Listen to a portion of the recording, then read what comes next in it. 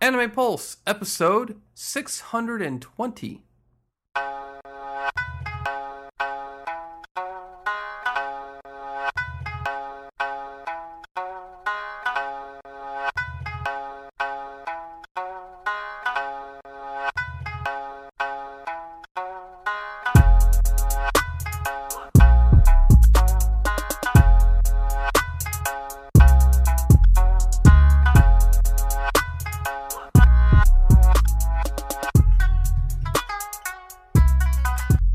Hello, and welcome back to Anime Pulse. I am your host, Joseph, joined by my co-host, Andrew Chan. Hello. And we have returned once more to bring you more reviews, more industry news, and more of what's been going on in our own lives. Indeed. Starting with that, of course. Yes, and as pointed out, we'll start out with our IRL news.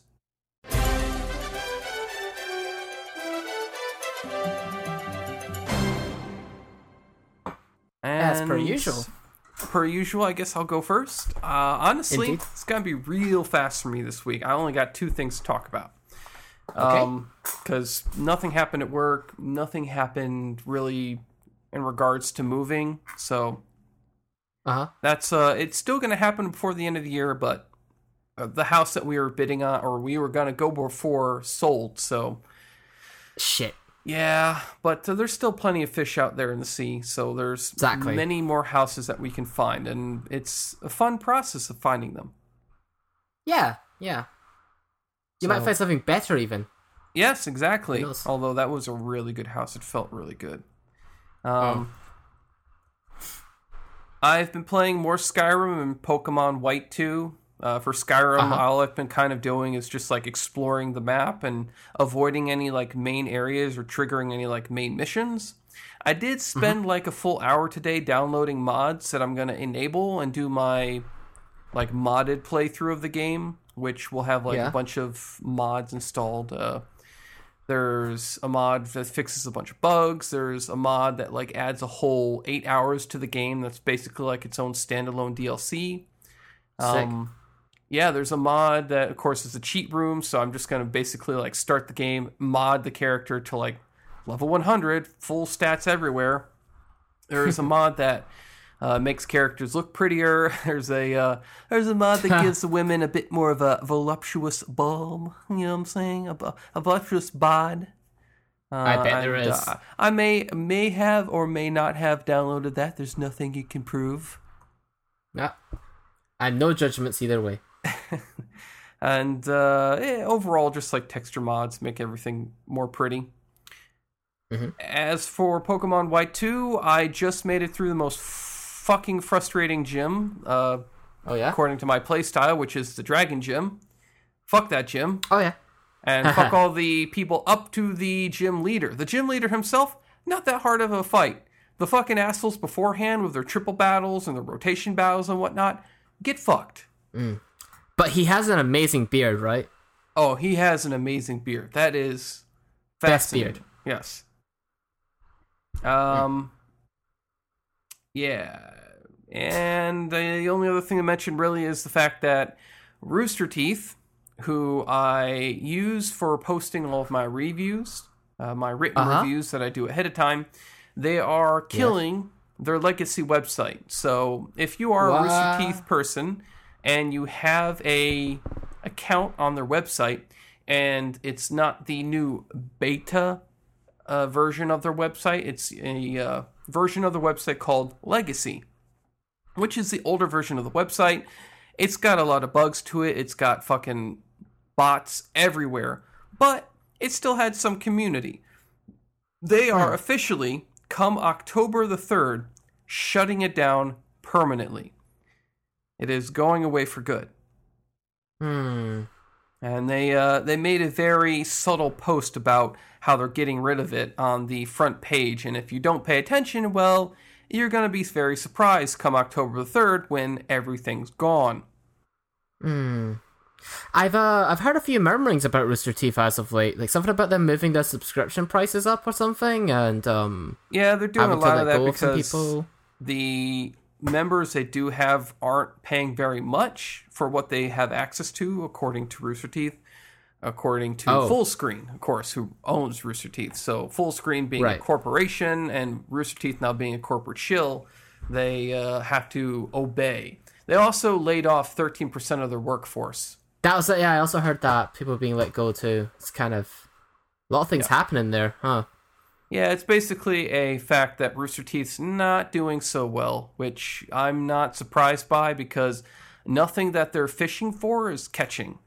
Like, they throw out a lot of bait, a lot of hooks out there, and all their animated features that they pour so much money into get nothing.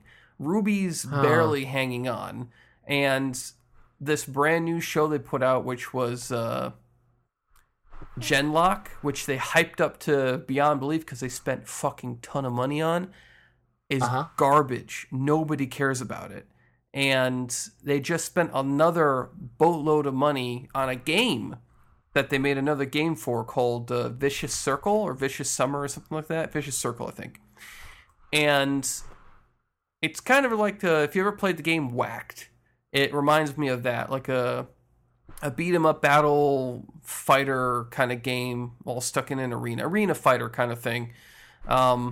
And you're all playing as different weird creatures that have these really strange abilities. People have basically said it's another pretty garbage game by Rooster Teeth. They put out that Ruby one, which was just them trying to cash in on Ruby's name, and that did not work. So they've been basically bleeding money for the last couple of years. And that does seem like a real shame, given that they have such a dedicated fan base. Like, I've seen some really dedicated people who are fans of RWBY, whatever. Yeah, I would say what happened was they went from being an indie darling who made Red vs. Blue just because people loved it and, you know, they did it for the fans or, you know, they did it for publicity or even just because they loved doing it. And now they're just doing that stuff because money. Money, money, money, money, money. They're the classic Apple Macintosh turn to Apple scenario where they made their computers in a basement or a garage in Steve Wozniak's garage, and now they're making multi-billion-dollar computers that are, you know, people like to shit on for having barely anything to them, but people still buy them because they're very pretty. Yeah, and they've kind of lost touch with their roots in a sort of way as well. Classic sort of like, and now that Steve Jobs is dead, who I would say was a level 5 leader for their company, someone who was a charismatic motherfucker who could sell you a paperclip if you just put the lowercase I in front of it. For like $1,000. He would get you to do that. But this new guy they got, he's got not even a pinky's worth of Steve Jobs' charisma to him. I don't even know who he is. Yeah, that's how bad it is. I don't know his name either. And that's the whole thing, is that he could not live up to... Tim Cook, there you go. Mariner Burt pointed out, Tim Cook. He cannot live up to Steve Jobs. Steve Jobs did not, as a level 5 leader, did not leave a good successor to his name. They were kind of just like, oops, he died. Hey, Tim, you got this, right? And he didn't. Must be hard living in his shadow, though, to be fair. Anybody following Steve Jobs... I definitely agree with that. Like, that would be like whoever takes after Bill Gates. Right, you know, what happens after Bill Gates' fortune? Who does that go to? Well, it goes to his family. And then it's basically going to be a legacy of that. But in this case, it wasn't Steve Jobs' son who took over. It was some other dude. Right, yeah. Actually, maybe I'm living on outdated information, but I heard something about how Bill Gates is not leaving the company or, like, pretty much of it or any of his fortune to his children or something like that. He wants them to make it themselves or something. I don't know if that's actually outdated information, though. It may be. I think he still let them, like, they're still really well off in terms of just doing stuff, but he is leaving like he's worth billions and billions of dollars. If you left all that money to your kids, who knows what they'd do with it. But I do think he's making the right choice. I mean, he's got the Bill and Melinda Gates Foundation. He's doing good by some people, donates millions of dollars of his money to charity. That's right. That's what I heard about. Yeah, he's giving it all away. Much of Bill Gates' fortune is going to the foundation. Yeah, there you go. So, good on him. Definitely a good guy. Yeah. But going back to my original, I need to back up here to Rooster Teeth's legacy site. That means I got nowhere to post my reviews, so I ended up joining a brand new website called Forum Rats. And this is a fan-made remake of, like, Rooster Teeth's old website back when they used to have karma. Where you did things you would earn karma, good karma and bad karma. And it's a bit outdated. It's a work in progress where they're adding features to it that people are requesting. And it's not nearly as buggy. It's very smooth. It runs great. There aren't that many people on the website right now, but they've predicted that a lot more people are coming. I mean, did you consider, did you just not want to maybe make just like a blog or something? Like a blogger? I thought about it, like just making like my own website and, putting like a WordPress blog on there, using like Squarespace to make something. But at this point, I really still don't care about that. Okay. If there is a point where, like, if this website that I'm on right now does go down, yes, I'm going to be like, all right, that's it. I'm all done with, like, doing this online community website stuff because it just keeps disappearing. I'm just going to take everything I've gotten and I'm going to start putting on a blog and start doing my own thing on a website. Here's the biggest thing, though. The biggest thing that people who are going to be mad about Legacy going away. If you are someone who wants to stick around with the Legacy website as it goes away into the beta website, nothing transfers.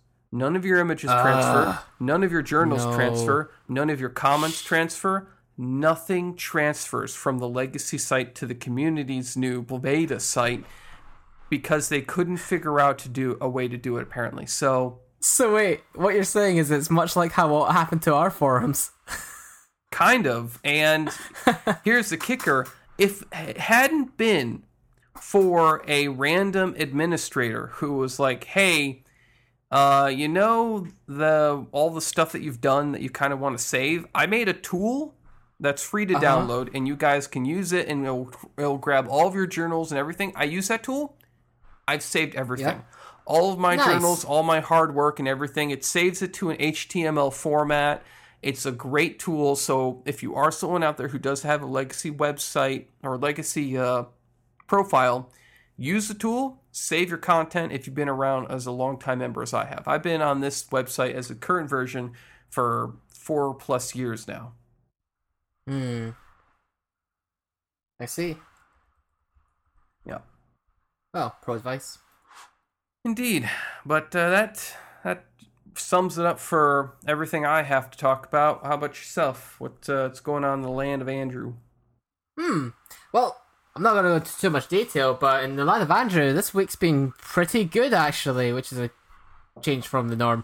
Yeah, pretty much most things that I wanted to go right went right at work, Nice. Been getting glowing reviews from my superiors. All the reviews went really well, and I got my stuff delivered on time. Which makes me really suspicious. I'm trying to find the string. Where's the string attached? Where's this going? Right? It's going for promotions where it's going, buddy.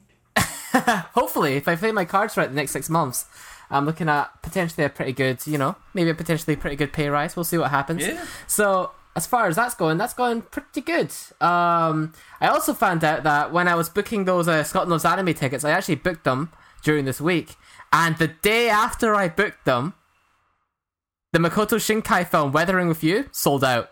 So I got it just in time. Nice. To see this film. Yeah, I knew his film would be the one that sells out fastest. So, and it happened last time when Your Name was on. So I wasn't going to risk it this time. I booked it as soon as possible. So like a month in advance now is the time where you need to start booking these things if you want to see a really popular film by like a acclaimed director or something. So made that just in time. Got that same way where if you wanted to be anywhere within a mile of the convention, you had to book like 2 months, 3 months in advance, and you would be lucky if you were able to get like a good deal. Yeah. It's a similar sort of thing.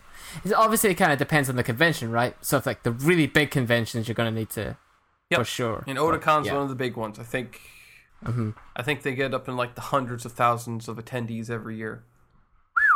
Yeah.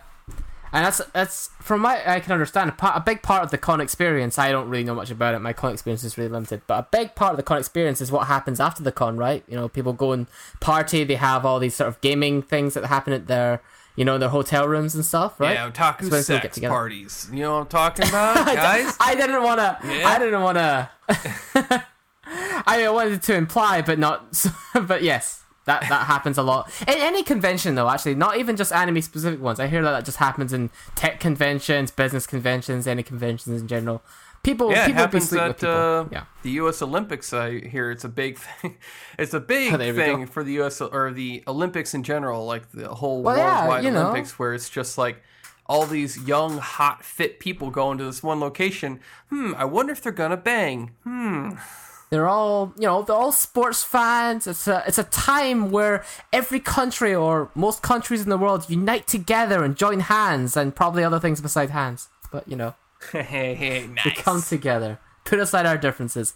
It's a very good time. Anyways, that's pretty much all I gotta say about my week in terms of IRL news. But yeah, so that takes us to the community stuff, which is going to be real quick from my understanding, because there is no comment on the site, not for us, so we can move on from that. Yes, if you want to give Andrew a job, please don't put him out of a job. Comment on our front page posts. I need to pay off my second RV. I don't know. Yeah, please leave a comment. I get paid by the comment I read out. That's how it works. Child support is getting expensive these days. Exactly. I've got like a bus full of orphans I look after. You know, you want to give each of them a nice healthy meal. I mean, you know, you're gonna have to give a comment. I'm just joking. But anyway, onto the forums. There's one update to the gateway drug, which isn't as bad as it sounds. A topic from last week by Midnight Crew, who says, I actually used Black Lagoon as an introductory anime for one of my friends. Nice. It's over the top, sure, but it's still basically an action flick set in a pretty realistic setting. So it's fairly easy to digest for a newbie. Nothing too nuts. Though I did get him into some weirder stuff eventually, like Kill la Kill. Oh, see, that's a challenging one, because I think Kill la Kill is a great show. But it's very anime in terms of like, you know, the premise and the suits that transform into basically bikinis and stuff, you know. I think the same thing for like panty stocking with garter belt or yeah, where it's there are anime fans that will refuse to watch that too because of its art style, right? Yes, but they're like, it seemed to be like a good bridge though for cartoon fans who are like, oh my gosh, this is everything I've ever wanted. It's anime that's become a cartoon. And while I did not get into it, my cousin who actually got me into anime loved the shit out of that series. Yeah, it has a lot of meta jokes and it has humor that's not you don't get a lot of its type of humor in other Japanese anime, you know. Yeah. So very English American humor to it. Yeah, I mean it has references to Western shows like Sex and the City and stuff, and you're just like, interesting. But yeah, definitely very Studio Trigger, very out there. I have yet to watch Black Lagoon, but I've heard nothing but praise about that. I've seen it, and I can definitely agree. That's also a really good one. Roberta, the Terminator maid, just fucking... Oh, yeah. Oh, so fucking gritty. Her whole arc with her and just the fighting that goes on, it's brutal, it's bloody, it's so deliciously macabre, I would have to say, where... it's and just like this like evolution of this like guy who's like, no, don't hurt him even though he's a bad guy, don't shoot him, to just being like, how can I fuck over all these other people while coming out on top? I know. Just like his like whole evolution of him becoming that guy, and then of course the hot chick from the series, shit, what the fuck is her name? There's a lot of hot chicks in that show. I don't actually know. Roberta the maid, she's hot. There's the main mafia chick who's really hot. Revy, thank you, Mariner Burt. Revy, who's this like, she wears these big boots and booty shorts and... Is she the one with the purple hair in the screenshot I see there? Or she was like, yeah, she's got like a cigarette in her mouth all the time. Oh, right, okay. Yeah, like she starts falling in love with, I think his name is Rocky or something like that, Rock or whatever. And yeah, it's definitely good. Like I definitely agree with that choice. It's really good. It's very based in like our world with attachments to like actual crime that goes on in these third world countries. I will check that out. I actually just today checked out an anime that a lot of people keep telling me to watch, which was I've watched episode 1 of Psycho Pass just today actually. If you've seen that show. Have you seen that show? I have not seen Psycho Pass. That's one of the ones I have skipped out on. Oh yeah, I keep getting people telling me to watch that one, so I just started watching it. It's a like cyberpunk futuristic kind of show, like think Minority Report mixed with a bit of Ghost in the Shell. So far, it's pretty good. So expect a review when that comes out. When that comes around. Actually, speaking of which, the next season we're gonna get season 3 of that show as well, Psycho Pass. So it's quite fitting. So somebody doesn't like Psycho Pass because he dropped out of the chat. Anyways.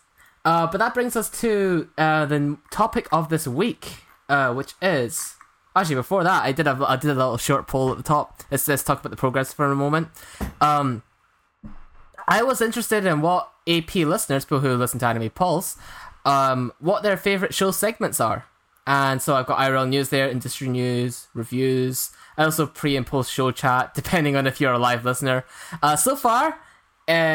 industry news has 1 vote at 33%, and reviews is ahead at 2 votes at 67%. So, yeah, I don't know. I just kind of spur of the moment decided to survey what people's favorite segment were. I was gonna do initially, Joseph. I was gonna do a poll on what's your favorite show to listen to out of Manga Pulse, Anime Pulse, Video Game Pulse, and stuff. But I thought it wouldn't be very fair, given that. If they're looking at an Anime Pulse forum topic, they probably listen to Anime Pulse, but I don't know which other shows they listen to, so it might not be fair. Yeah, that's true. And yeah, so I wanted I think this will actually help us, because in this way we can also focus in on like what gets more people interested. Like we can trim down the industry news to be like shorter or fast, longer, and we can trim down like the IRL news if it's not earning like the same kind of response. Yeah, exactly. It's like surveying and tailoring the show and experience for the listeners that actually, care to vote and stuff. Yes, so if you want to give us your opinion, be sure to come on the forums. Absolutely. The forum each forum topic only gets looked at 2 weeks in a row, so you have 1 more week to vote on this forum topic. Of course, the live listeners get first dibs because they basically vote the minute this goes up, so there you go. Another incentive to join the live chat, but I've... been a bit slacky on actually sending out invites. My apologies. I'll get better on that. But this week's forum topic is about fans. So, what do you do as an anime fan to express yourself? Do you buy merchandise, attend conventions, cosplay, watch anime on a streaming service, write fanfiction, anything? So, go ahead and explain what you do as an anime fan. Our first reply comes from Ghoul Shinobi, who says, "The main way I like to express my love of anime/manga is by buying t-shirts and manga to display on my bookshelf. I like t-shirts because it's a nice way to meet fellow fans IRL and talking to them about it, and I just like the way they look. And I like the manga because I enjoy reading them, and I often enjoy collecting things in general." So, there you go.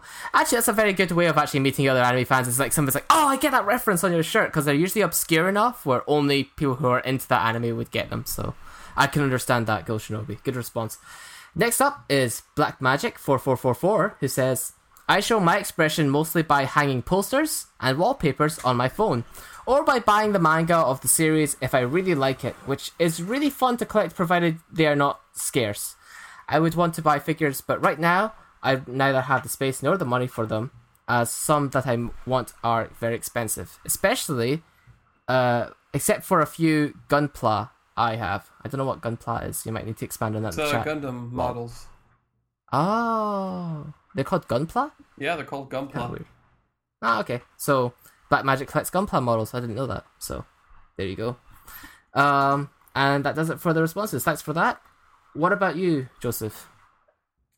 Let's see here. I don't really show my fandom inside the real world. Where and when I go to work, I'm always dressed up in a suit and tie, even though I don't need to be wearing a suit and tie. Like none of the other employees wear a suit and tie, but I always do. My background images on my computer there are very much like space themed, or Friday's always Moe's themed because it's always Moe's night on Friday. And so I got that where it like rotates through the backgrounds, but none of it's very anime. I do have like a couple Japanese backgrounds, but nothing that would scream anime. If you walk in my room though, you could definitely tell I'm into anime. I got anime posters framed and hung up on the walls. I've got this like set up on this desk that's got a PlayStation, PS3, an Xbox One, a PS2. It's got a Windows PC over there. It's got my iMac over here. You know, everything's set out on this desk.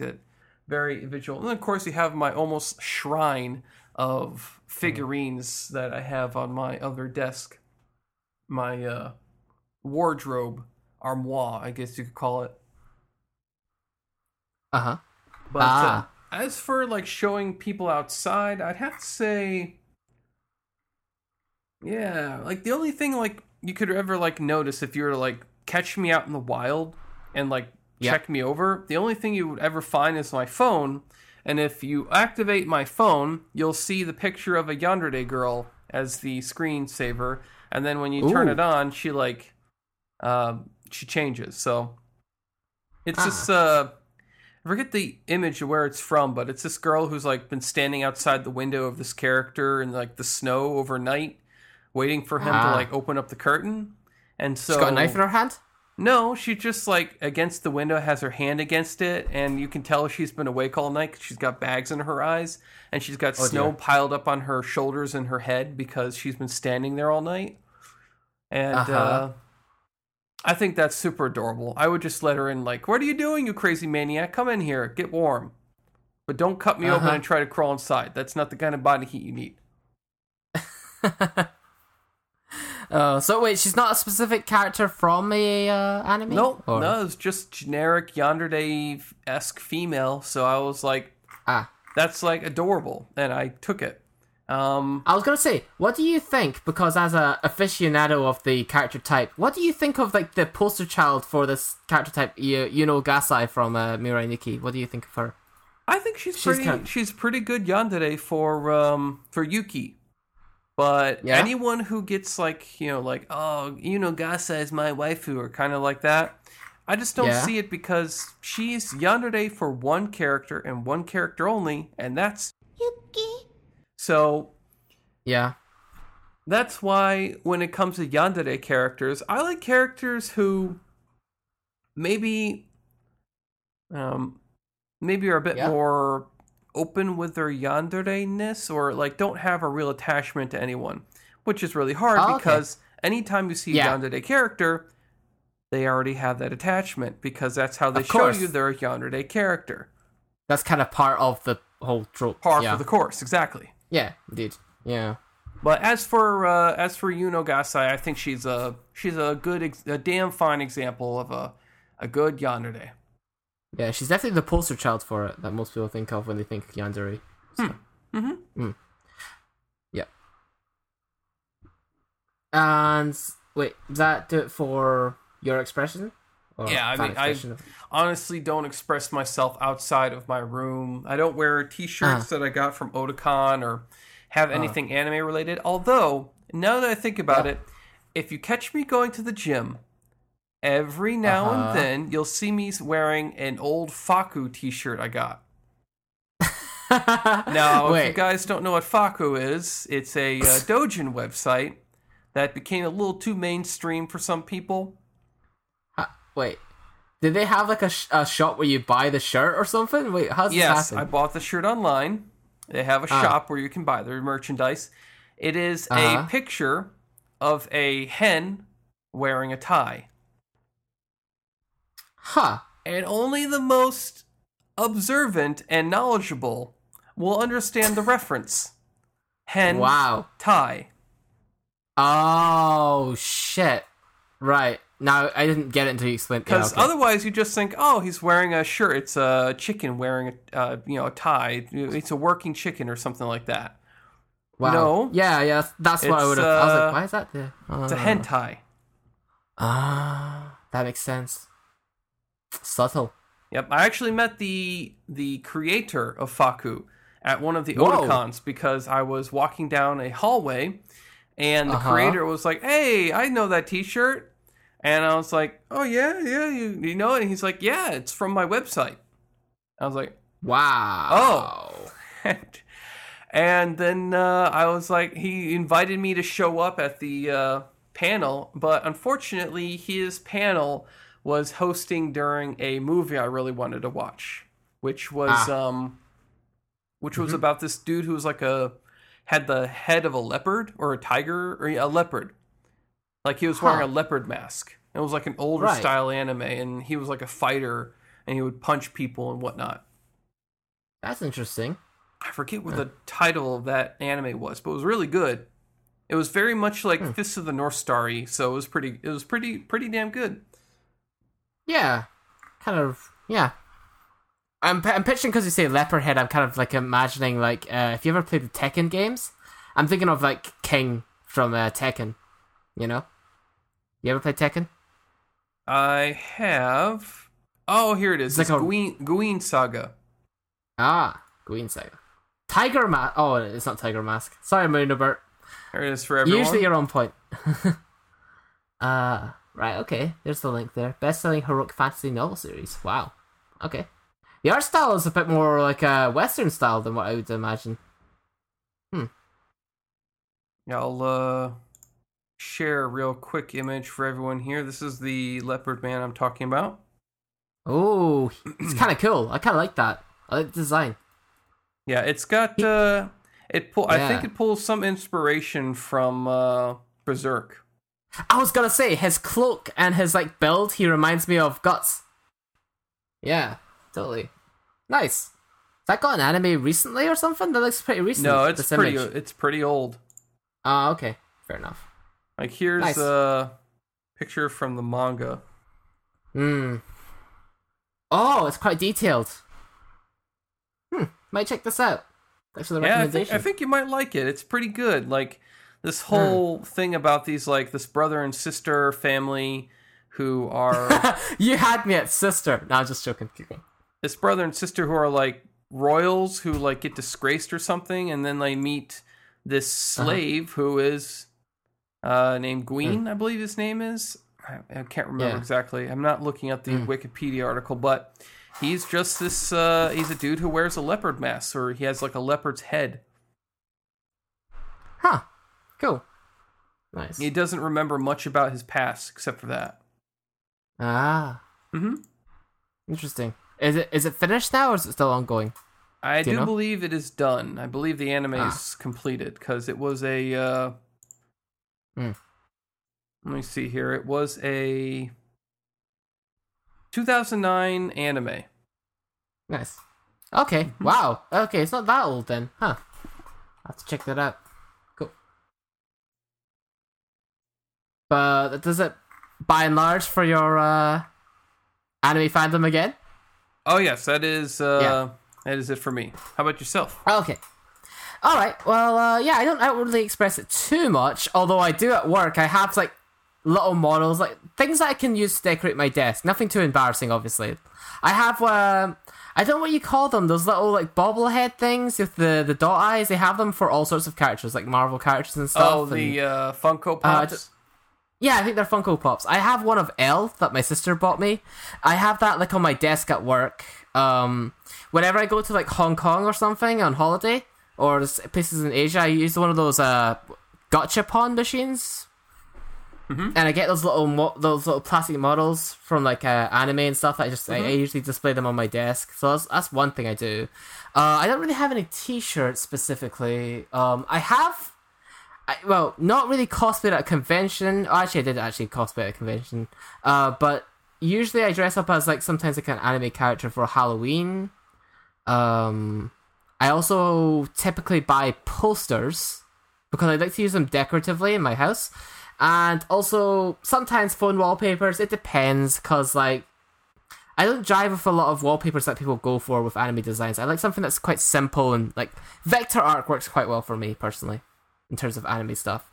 And then other than that, much like another member of our community that his name ends in OOH, I'm sure he'll respond in a similar way. I also like to draw, so I like to draw like sometimes fan art myself. Although that fan art remains with me and me only, I don't really post it anywhere. And I like to draw anime style art at times, but it's like a little stress reliever, shall we say?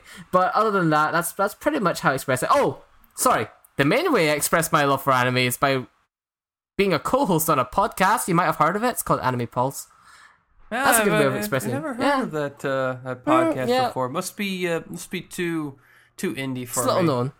Yeah, that's probably the main way I express my anime love, I suppose, is writing stuff for a podcast.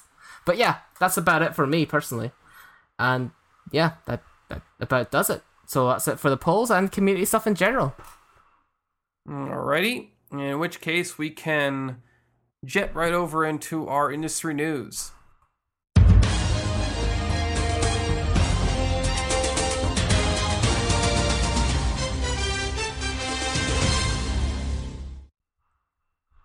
Now, you have one, or I have one piece of news, and you have two, so why don't you get us started with one of yours?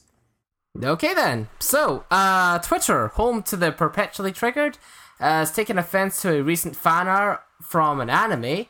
Usually it's My Hero Academia, now it's not. It's this week it's Kimetsu no Yaiba, or Demon Slayer, as it's known in its English translation.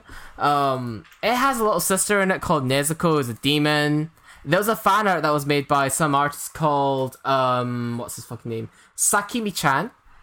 And she posted it of like she posted it of like an older version of the little sister demon girl, and that has sparked quite a bit of buzz from the community of a certain free letter abbreviation who they ain't too happy about it, labeling the artist as for drawing pedo shit because of the age of the character, that he or she has clearly age progressed to have an adult figure.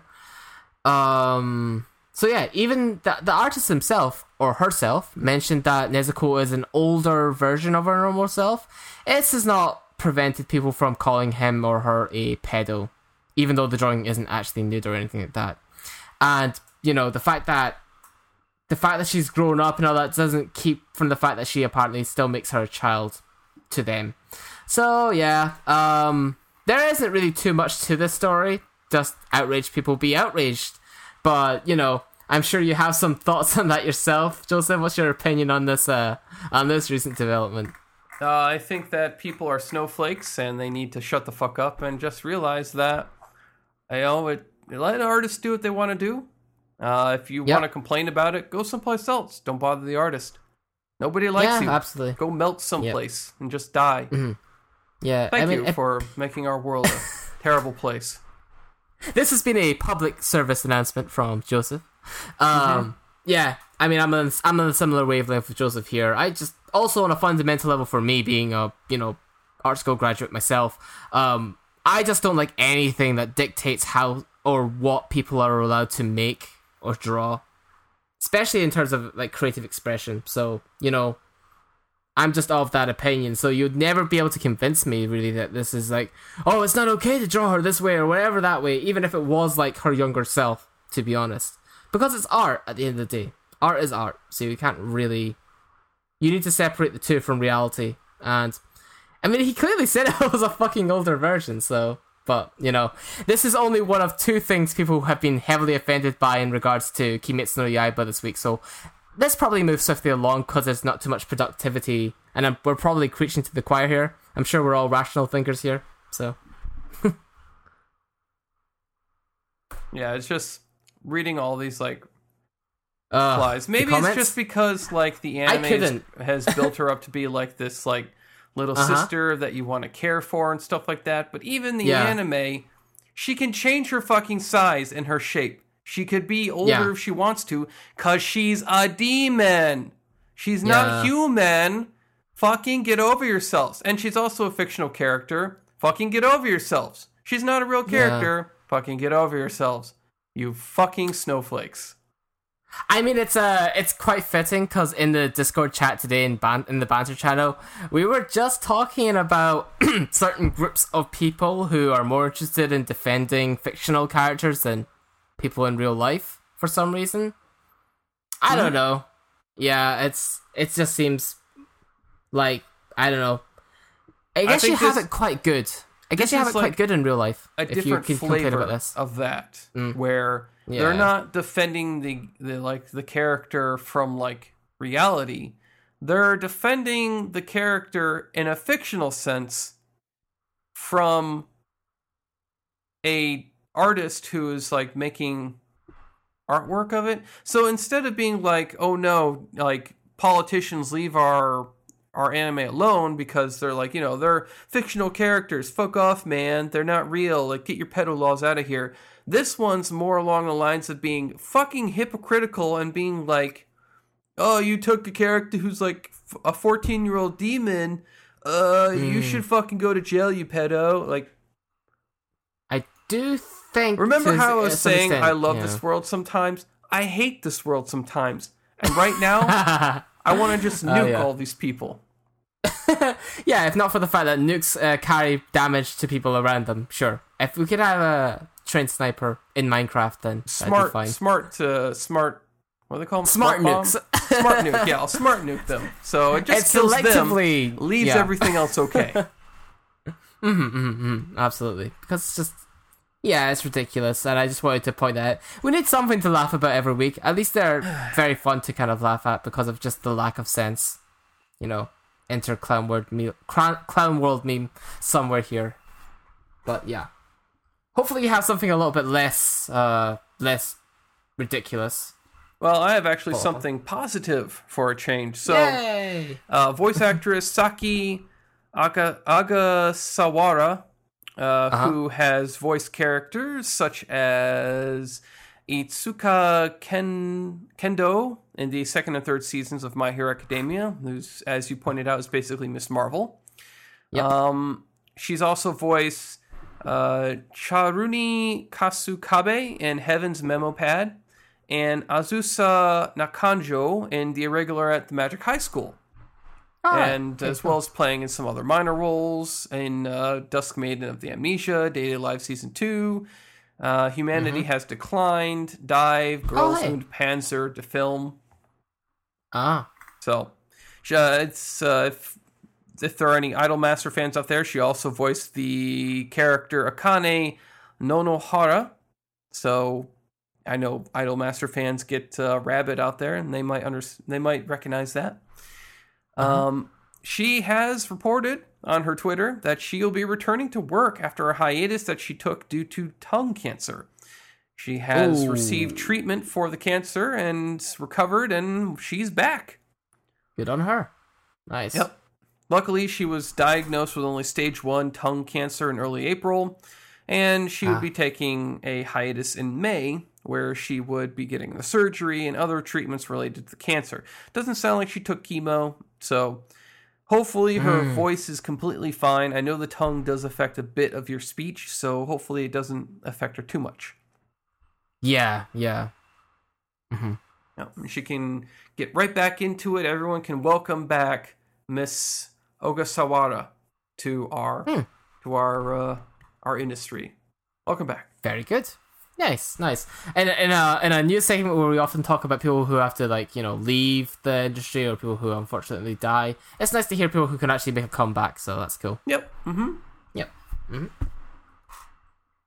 Well, speaking of people who are already dead. Oh yeah, right. That actually works really well. Yes. So, people who are familiar with the previous news story we had about manhole covers being decorated with Idolmaster characters and then being defaced and taken off. Yeah, that sucked. I don't know why. There's been a semi-sequel to that with characters from Hokuto no Ken, or Fist of the North Star, being emblazoned upon manhole covers in a certain location. It's in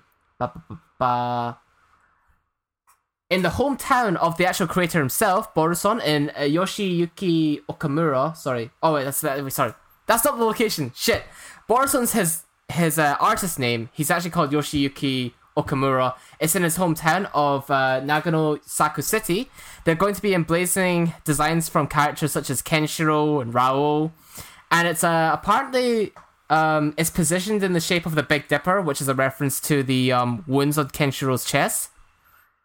The creator himself attended the opening ceremony, which was attended by 150 fans, as well as he was quite pleased about the decorative covers and has asked and sponsored people to come see it personally, stating that he'd be happy if the city became a little bit more famous as a result. So, hopefully these manhole covers don't get like graffitied with paint, because the designs look quite nice. They're quite detailed, I can see a Toki design here as well. So those who are fans of the iconic Shonen Jump series might be happy to see them. So maybe that's yet another tourist attraction for those anime pilgrimages people go on. But yeah, so that's something nice. That bit does it though. All right. Yep. In which case, we can get into our reviews.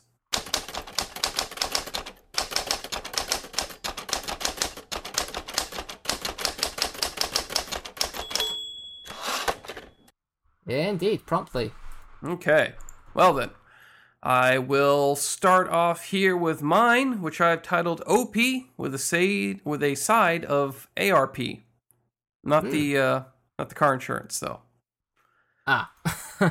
Being the connoisseur of isekai anime that I am, I always need to at least test all the reborn into another world animes that hit each season. I'm not sure when this genre will peter out, but for now it's become as synonymous with anime as Rei Kugemiya is with flat-chested tsunderes. So, be that as it may, the spring 2019 season didn't actually have all that many isekais to peruse. Thus, I decided upon Kenja no Mago, English title, Wise Man's Grandchild, as the truest new entry into my isekai library. It had all the standard isekai tellings, but could it live up to my high standards? Or was it just another isekai to wash down with a tall glass of liquor? Well, the truth is never quite so simple. As you do in isekai, the anime starts us off seeing an office worker being run down by a car as he crossed the street in his sleepy days. He is reborn in another world as a baby whose parents had just been slain by demons, their wagon attacked, and he himself is saved by a passerby by the name of Merlin. Merlin, not that one, names this boy Shin and gives him his last name as Wolford. So it's Merlin Wolford. Thus, not that Merlin. He adopts Shin and raises him alongside a woman named Meldia Bowen and a swordsman named Michael Collins. Shin grows up to be a very good boy, making his adoptive parents, Merlin and Meldia, very proud. However, they also worry greatly for him as he continues to exceed their wildest imaginations with his level of skill in everything. He creates new magical spells that no one else could, kills demonized creatures with relative ease, and shows off a level of power that is almost ridiculous. Shin also has full access to all his old memories, though it seems that he never brings them up, and truly seems to accept his new life in this fantasy world. It was actually kind of nice to see that a protagonist who's not constantly worrying or bringing up the fact that he was reborn or reincarnated, using it as some kind of plot point that needs to be hammered home until you're blue in the face. As you might have expected though, Merlin and Meldia are no normal citizens. They were once legendary heroes who saved the kingdom they reside in by defeating the only demonized human ever. As such, they are close confidants of the king, and when Shin becomes of age, they agree with the king to see Shin enrolled in a school of magic under the strict rule that the king never try to monopolize Shin's great power. The group of them move to the city, and while exploring the streets, Shin comes across a rather cliched scene. A group of maidens being harassed in a dark alley by some unsavory types. He dispatches the group, non-lethally of course, and is awarded a very busty sight as a reward, his future waifu Cicely.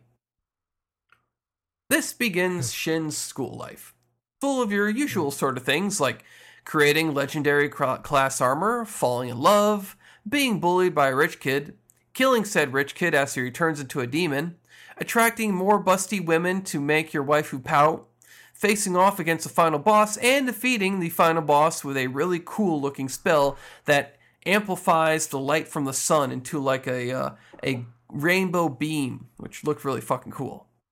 You know, the standard things you might do at a magical academy.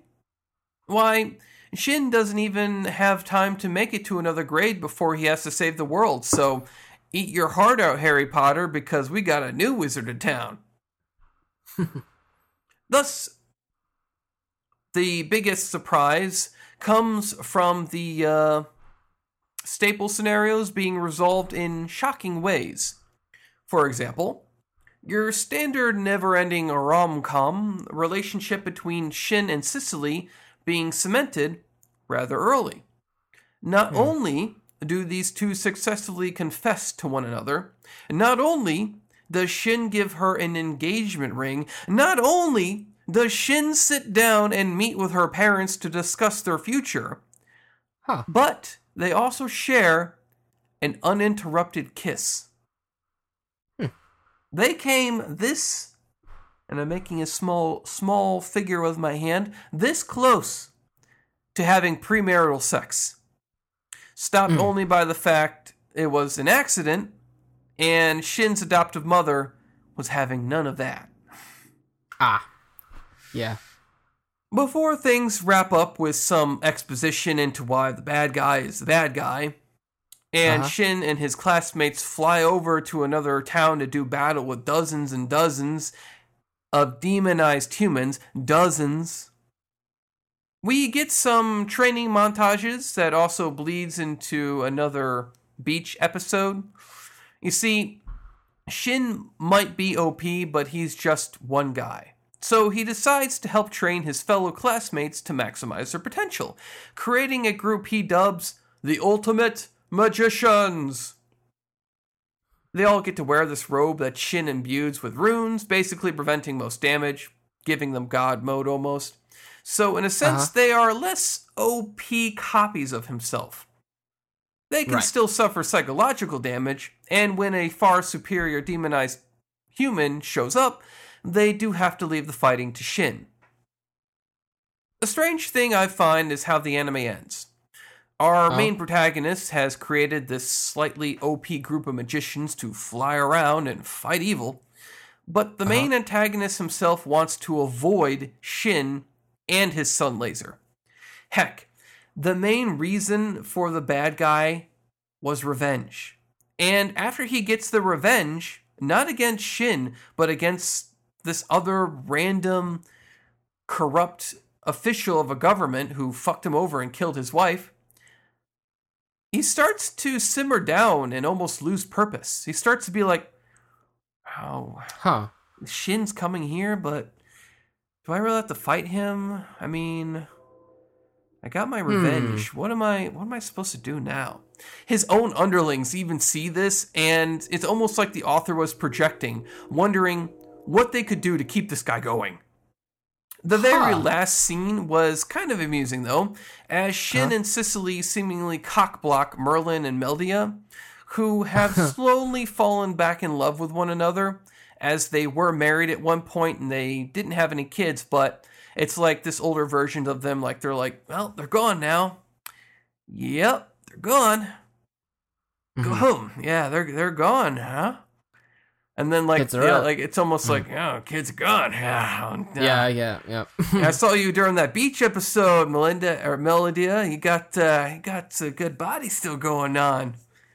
And then it was just like, oh, by the way, Grandpa and Grandma, we're back. We're all going to stay here. Ha, ha, ha, ha. It felt like payback for Meldia's meddling in the whole premarital sex bit, but it also felt like an odd place to end on because that's where it stops. Like, all the students come back, they barge into the cabin that Meldia and Merlin are in, and they're just like, we're staying here now, ha ha ha ha. And then Meldia and Merlin are like, what? All right. Yeah, it's a very odd place to leave off on. A little bit. Sounds like it. The animation was done by Studio Silverlink, who have done works like Death March to the Parallel World Rhapsody, Sanahara Soul no Kiririn-san, and Buso Shoujo They make a lot of Machiavellianism. stuff, don't they? Oh yeah, they do a lot of stuff. I mean, if I'm being perfectly honest, the quality does tend to ebb and flow.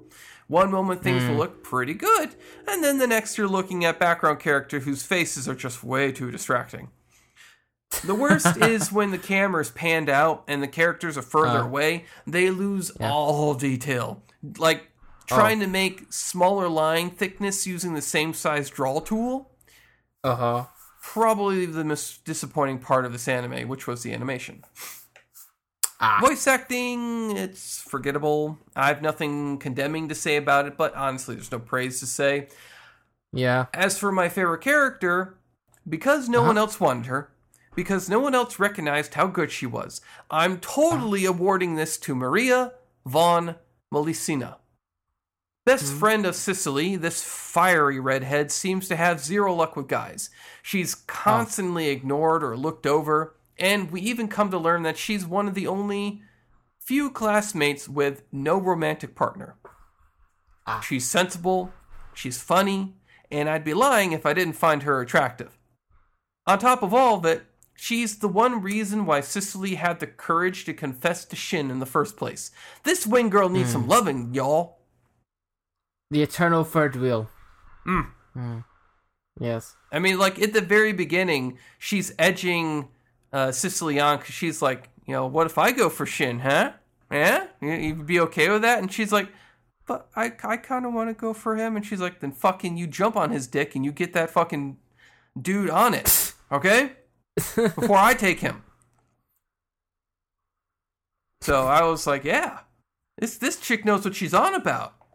And that's why they only almost went full bait. They almost went the full fucking home run. Yep. So. Yep. That's basically my review for Kenji no Mago. I'm going to give it a Netflix. Now, it is a high Netflix. It's definitely something where it's like, it should be priority on your Netflix to watch this. But it's still a Netflix just because for all the pros of all the tropes that it kicked to the side, it did also that animation. So, Especially for a connoisseur of refined isekai taste such as yourself, it needs a little bit more of a deeper, refined taste to it, right? Yeah. Yeah. I mean, you're talking to the guy that's watched things like, like Overlord or, Overlord's really good, right? ReZero or what else was there? High String Konosuba, really even. Konosuba, right, yeah. That's another one. So, there's... I need a lot for any isekai anime to blow my socks off. Right.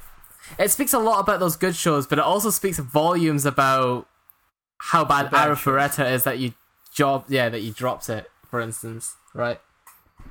Like Arifureta. Oh no, I'm still. Oh, I thought you I'm still I there. thought you were reading the manga. No, I'm reading the manga, but the anime, it's still so bad. Along?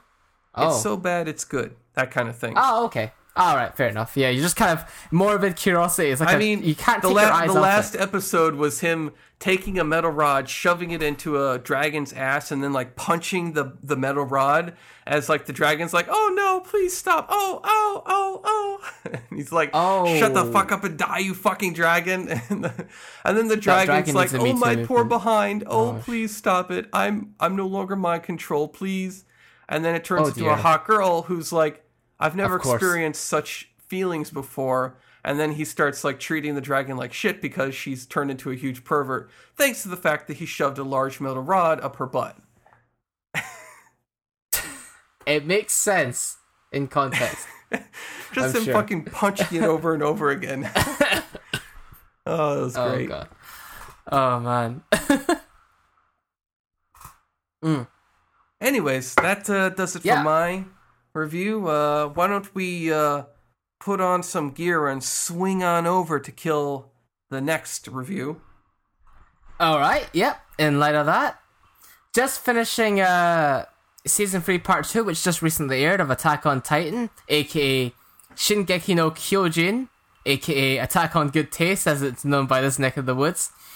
I thought it good timing to begin covering this series where my predecessors left off, which was season 1, so with the review of season 2.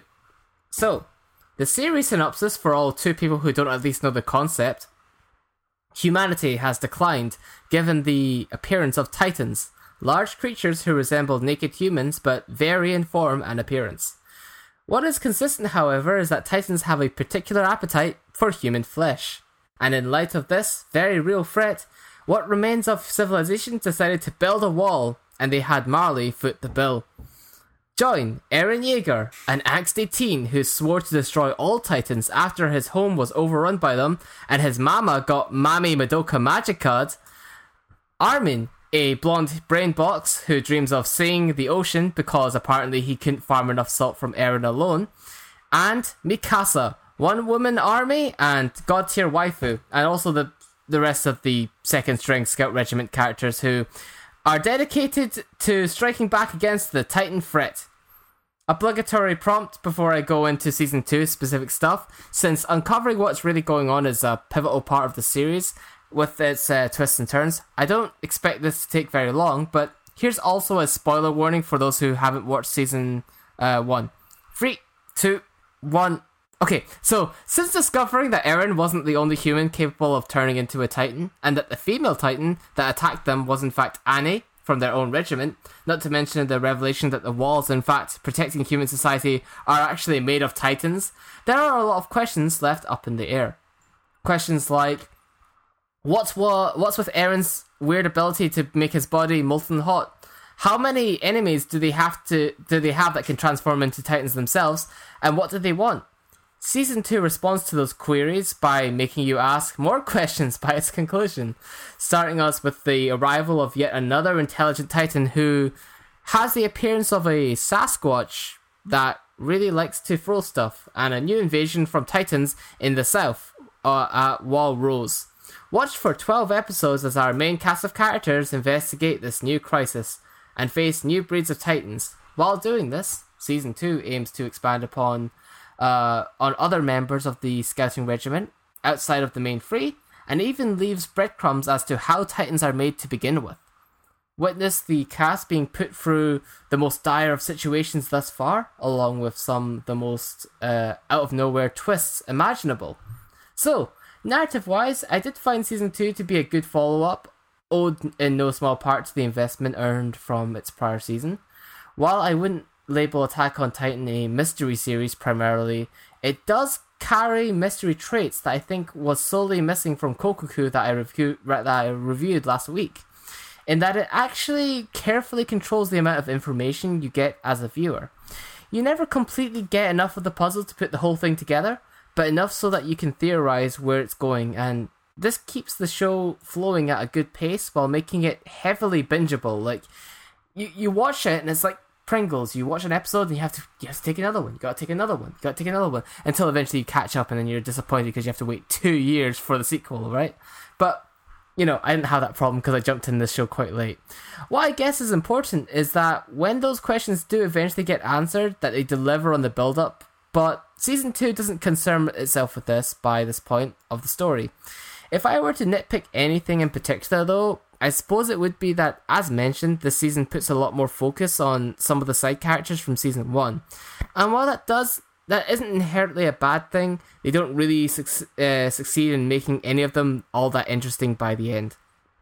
I mean, I can empathize with them on a basic level, like Buzzcut Guy's story about how his hometown gets invaded by Titans. I don't really dislike Potato Girl, but the core relationship of the two other expanded upon female characters, I'm not going to say who they are here, needed to be a little bit deeper in my opinion, given that they serve a pivotal part of this season's plot. Just to reiterate though, that's me just trying to find problems and nitpicking with the storytelling at this point, and these segments don't fail entirely in explaining the motivations seen by the conclusion. It almost doesn't feel necessary for me to go into the presentation of this show, but I decided to do it anyway. Attack on Good Taste is a pretty show with well-realised, ye olde European-style setting, a distinct art style best demonstrated by the titular Titans themselves. As far as fictional monsters go, they are some of the most interesting additions in modern media, despite their simplicity of just being large, naked people with various levels of deformity and lifeless expressions that are familiar, yet eerily alien at the same time. The glue that holds it all together is in the show's various set pieces, with some of the best action the medium of anime has to offer. Now, I will say that Season 1 had more memorable moments in terms of action that I enjoyed, but that won't stop me from calling Season 2 a stellar show regardless in that regard. Throw in a hype OP, a good soundtrack, and you have an anime that can sell itself on spectacle alone. This anime is brought to us by Wit Studio, who you may know from other shows like Kotetsujo no Kabineri, Mahotsukai no Yome, and this season's Vinland Saga, but credit must also be afforded to the episode director Araki Tetsuro, a man who knows how to give us that feeling of big and epic in any production that he worked on, as evidenced by his work on Death Note and High School of the Dead. In conclusion, Attack on Titan Season 2 stands to demonstrate how more of the same isn't necessarily a bad thing.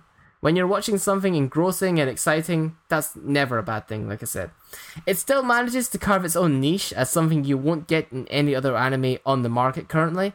Despite being considered a normies sort of anime by its accessibility, good show is good, which is, kind of the conclusion to this. So it would be an injustice for me to award this show anything less than a download now. Yep.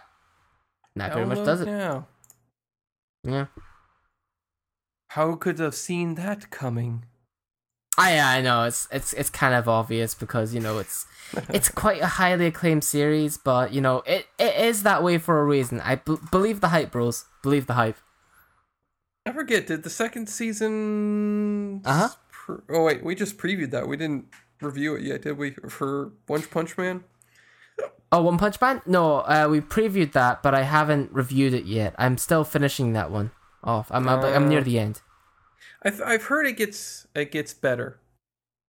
It makes up a bit for the fact that it sucks so much. Although I've also heard a lot of people saying like Kenji no Mago is the new One Punch Man with the or not Kenji no Mago, Kimetsu no Yaiba, where it's just got these moments that are so beautiful and so beautiful animated action scenes, right? Yeah, just these action scenes, just like that fight against the spider guy. That will go down in history of one of the most beautifully animated action scenes I've ever seen. Right. I won't spoil too much of One Punch Man because I'll probably eventually review it, but it gets better in some ways in terms of its action, but it still doesn't quite reach the level of Madhouse on Season 1, if that's what you're looking for. So, yeah. Unfortunate. Oh well. Yeah, can't be done. JC staff aren't a bad studio. They make Shokugeki no Soma and stuff. They're not terrible. They're just not as good as Madhouse in terms of action. So, it just couldn't be done. Yeah. Well. But anyways. Yes, I do believe that does it for our reviews for this episode. Before we go, though, we do have some people to thank for helping us be a show still. Let's see here. We got Algazero, Shuji, V, Phantom, Tentatively Mal. Is that all of them? Did you mention? No, there's one left. I've counted 5. Is it? Did you mention Tag? Tag, right? Tag. Right, Tag. Yeah, there you go. All of our anonymous sponsors, and of course everyone currently in chat: Black Magic, Mal, Mariner Burt, and for as long as they stuck around, Ghoul Shinobi. Yeah, that's the one. So, thank you very much, thank guys. everyone for popping in and listening to us ramble on again. And as always, and until next time, keep watching, keep listening, and keep the anime love strong. キスしたくなっちゃった。